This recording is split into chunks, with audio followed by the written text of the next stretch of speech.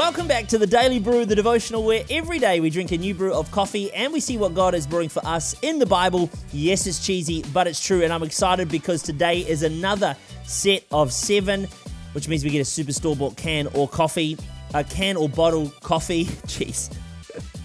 You'd think I would have nailed it yet. I purposely am not practicing it just because it's fun for me to make a mistake. Anyway, whatever, let's move on. We are here today for 224, of 365, and I hope that you're doing well no matter where you are around the world. A massive welcome to you if you're on Spotify, Apple Podcasts, or YouTube, or in fact, any of the other platforms that you've managed to find us on that I don't even know exist. Welcome today. It is good to have you here. We are going to have our super store-bought can or bottle very soon. But first, let's talk about what scriptures we're going to be reading for today. As always, they're on the descriptions on every platform known to man. Proverbs 19:23 to chapter 20, verse 4. 1 Corinthians chapter 7, verse 17 to 35. And Ecclesiastes chapter 4, verse 1 to chapter 6, verse 12. And I need to just make a little caveat there. We're not on every platform known to man. That's a lie. We don't have that. If someone wants to put all this on all of the platforms, feel free. And if in the future we're on all platforms, just forget that comment. Let's talk coffee. Today I have a Nippy's iced espresso. Now, I think we've had an iced mocha already of the Nippy's, but today we're going to have the iced espresso. This was actually hard for me to find, but I did buy it in a Countdown here in New Zealand. I believe you can find these in Australia as well. In fact, they are Australian, these Nippy's. They are made actually from 98% of Australian ingredients, so shout out to the Australians. Let's give this a go today and see what it's like. Iced espresso. I wonder if this is going to taste anything like coffee or if it's going to be a sugary drink. Just trying to get the straw out currently. That's why I'm stalling for the straw. And the straw has one of these interesting features where you pull it out like that. If you're on YouTube, you've just seen me extend the straw. If you're on audio-based platforms, this is an incredibly boring part for you. Let's give this Nippy's a go. Iced espresso, key flavored milk. I wonder if there's actually any espresso in here. Let's give it a try.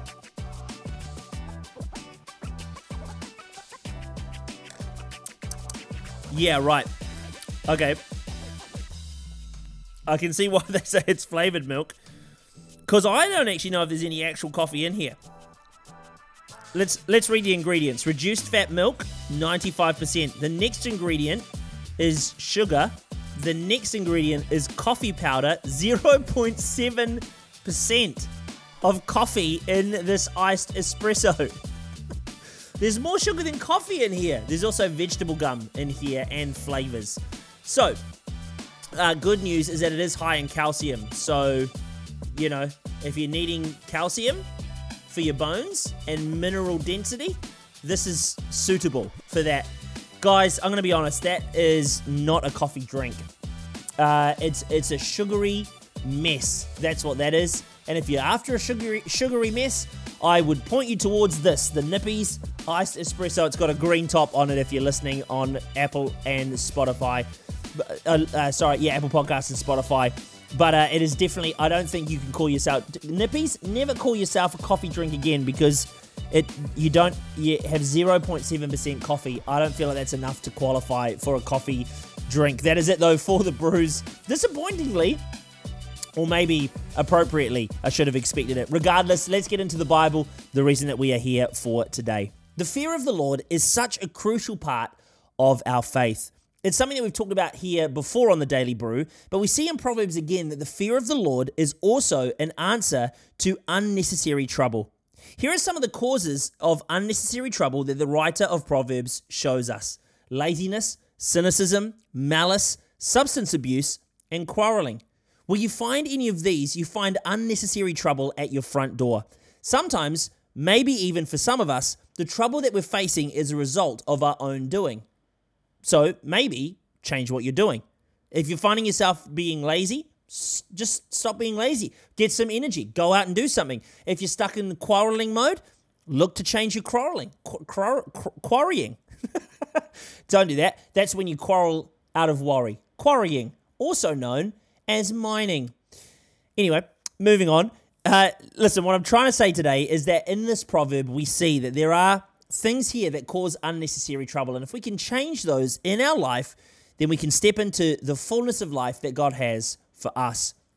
Now, changing track here, anxiety is at an all-time high for the world that we're living in. And one of the reasons that many are claiming for this trend is because people are wrestling with the fear of missing out. Paul suggests to us today that we should live as a believer in whatever situation the Lord has assigned us to. Those are his words, live as a believer. Now, the challenge is we don't often like what the assignment is that God has given us. And we spend a lot of time as a result comparing with others, lusting after their assignment, despite what God has given to us. And we end up despising what God has given us when we live in this way. And the irony is, guys, is that they may be looking at your assignment and be feeling the exact same way. The truth is, this fear of missing out is driven by comparison. Comparison is the thief of all joy, especially in the context of what God has given us to do. Paul's commission to us is to live as a believer in whatever we find ourselves in. A believer is different to a non-believer, right? That's why there's two different categories at a bare minimum. Comparison is not how a believer should live. Rather, contentment is. We are to live with contentment through our whole life, taking responsibility with whatever we face. Contentment, however, isn't a sexy solution to anxiety, but it's effective. Let me say it again. Contentment isn't a sexy solution to anxiety, but it is effective. It's worth taking some time today and sitting down with a journal and beginning to write down two lists. The first list I want you to write down is, what do you have in your life that you're grateful for right now? The second list is, what brought you joy today? In doing these two things, we get our mind fixed on what God has already given us and off of what others have. A believer lives in contentment with a strong dose of joy. Contentment, by the way, is not giving up on our hopes and dreams. It's saying, God, I'm so grateful for what you've already given me now, but I believe for more, and I'm not worried about what I do not have. Finally, today, we get into the theme of the emptiness of life, and that life itself is meaningless. Now, remember here, the context is a life lived without God. So the writer of Ecclesiastes is telling us here that a life without God is empty and meaningless. The picture that he paints is rather morbid, dreary, and reflective of the current mood I feel is in society. Then, in the middle of all of this, we see a pivot to some of the keys that we can employ to bring some thriving to our lives. The first key he talks about is work. He makes it clear that a lack of work is a bad thing. We need to work. Work is something that will keep us out of trouble. It's hard sometimes, and it doesn't always bring us joy, but to coast through life without work is foolishness. The second key here that he raises is relationships. We read about the vitality. We read today about the importance of relationships. I don't even know where vitality came from there. The importance of relationships. He breaks down relationships into three categories: marriage, friendship, and teams. These three things in terms of relationships are super important. Marriage, heaps good. Friendships, heaps good. And the teams we're a part of, heaps good. These two keys, work and relationships, are so important if we're going to thrive in life. God has given us both the capacity to have these things and to do these things well, but also be surrounded by them. Without these things, you'll find people who are struggling. But there's something so good about having good relationships and good work present in our lives. These are things that God is intentional about for us, and we should be intentional about having them in our lives as well. So if you find yourself struggling with life or feeling like life is empty or void of any purpose, maybe have a look at the two things that God's provided: work and relationships. Work on those things first and then go to God. I promise you'll probably find some joy and satisfaction in both work and in those relationships. 3, 2, Verse of the day. Verse of the day today is Proverbs chapter 20, verse 4. It says, "Sluggards do not plow in season, so at harvest time they look but find nothing." Have you ever wondered why lazy people are so entitled? Well, I think it's because they do nothing to earn a reward and then expect that to be consistent for their entire lives. Sometimes the best thing we can do for people who are just lazy is cut them off so that they can experience having nothing. Oftentimes, it's the experiencing of having nothing that drives them to do something with their lives. See, often laziness is an attitude to those who have everything provided for them.